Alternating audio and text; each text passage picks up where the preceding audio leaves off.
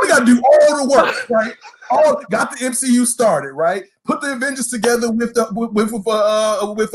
what's his name, Fury, right? They got to do all this shit, and then got to with a complaining Captain America the entire time. All this bitching and complaining and whining, right? Being an anti-government. Now Cap is anti-government. Nah, we can't just be following them. You got your serum because of these motherfuckers, right?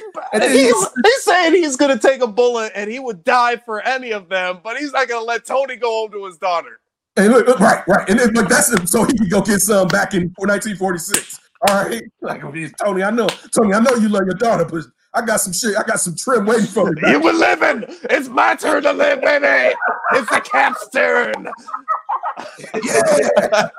Listen, and then how do you think about this? If Cap is running around through time, go and save Tony ass then, Cap. All right, since you're supposed to be Captain America, right? You can grab the glove. Right. Grab the glove. Go ahead, make the snap. Right. You got your time with Miss Carter. Right. Oh, Cap's so bitch ass.